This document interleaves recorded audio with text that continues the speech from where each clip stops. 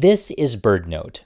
Rick San Nicolas is a master feather worker, carrying on a tradition of making elaborate feather garments that dates back centuries in Hawaii.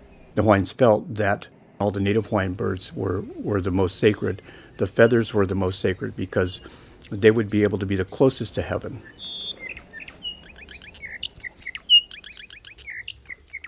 Rick is recreating the famous pa'u, or skirt, given to Hawaii's Princess Nahi'ene'ena nearly 200 years ago on Maui.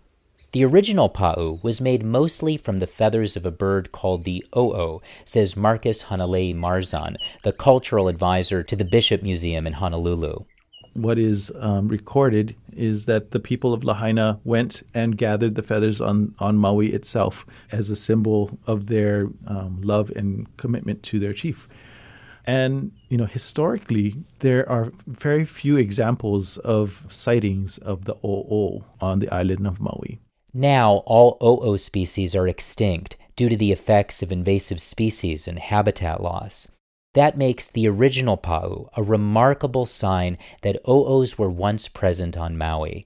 Rick's replica version will allow native Hawaiians to experience what the pa'u was like when it was first made. So if you look at it at the finished form, it'll be well over 200,000 individual feathers and maybe closer to 250,000 individual feathers that'll be on a piece like this too. You can hear more about Princess Nahi'ene'ena's pa'u on the Threatened podcast.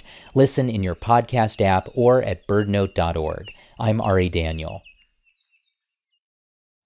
Join BirdNote on Wednesday, March 27th for a captivating conversation about the power of photography.